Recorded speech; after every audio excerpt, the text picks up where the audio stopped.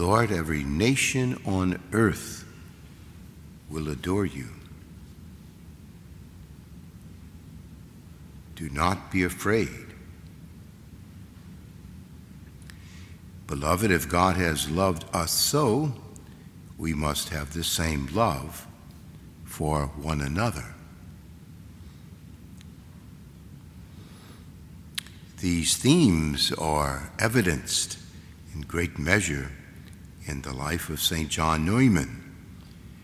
At the age of 41, he reflected on God's love for others and took to heart the Lord's command to go and teach all nations. He was from Europe and felt this call to especially go with the other German-speaking immigrants to the New World. Eventually, he joined the Redemptorists and then was appointed Bishop of Philadelphia. He reorganized the existing parochial school system there, and the number of pupils increased by almost 20-fold shortly thereafter.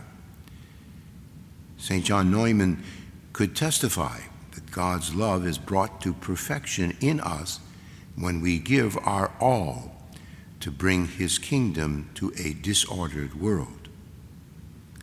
When we, out of love, give all that we have to obtain Jesus our treasure, we will receive the resources, both physical and spiritual, to accomplish God's will. When we have our lives in right order, a godly order, when we receive and obey our instructions from Jesus, he multiplies our faith.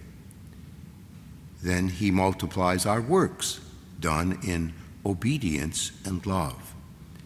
This is as he has told us. Whoever has faith in me will do the works I do, and greater far than these.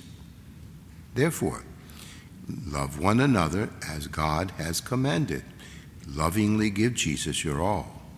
Serve the needs of all, and see Jesus multiply your deeds of love. In another little summary of St. John's life, it was mentioned that though he primarily was, of course, helping people from his own language group of the German-speaking folk, he also learned English, and at one point there were a number of Irish immigrants that he felt called to try to assist, because they also were struggling, because they didn't know the language of the land well just yet. So he learned Gaelic in order to hear their confessions better. That kind of dedication, that kind of love of the other is very inspiring. Let us indeed follow it.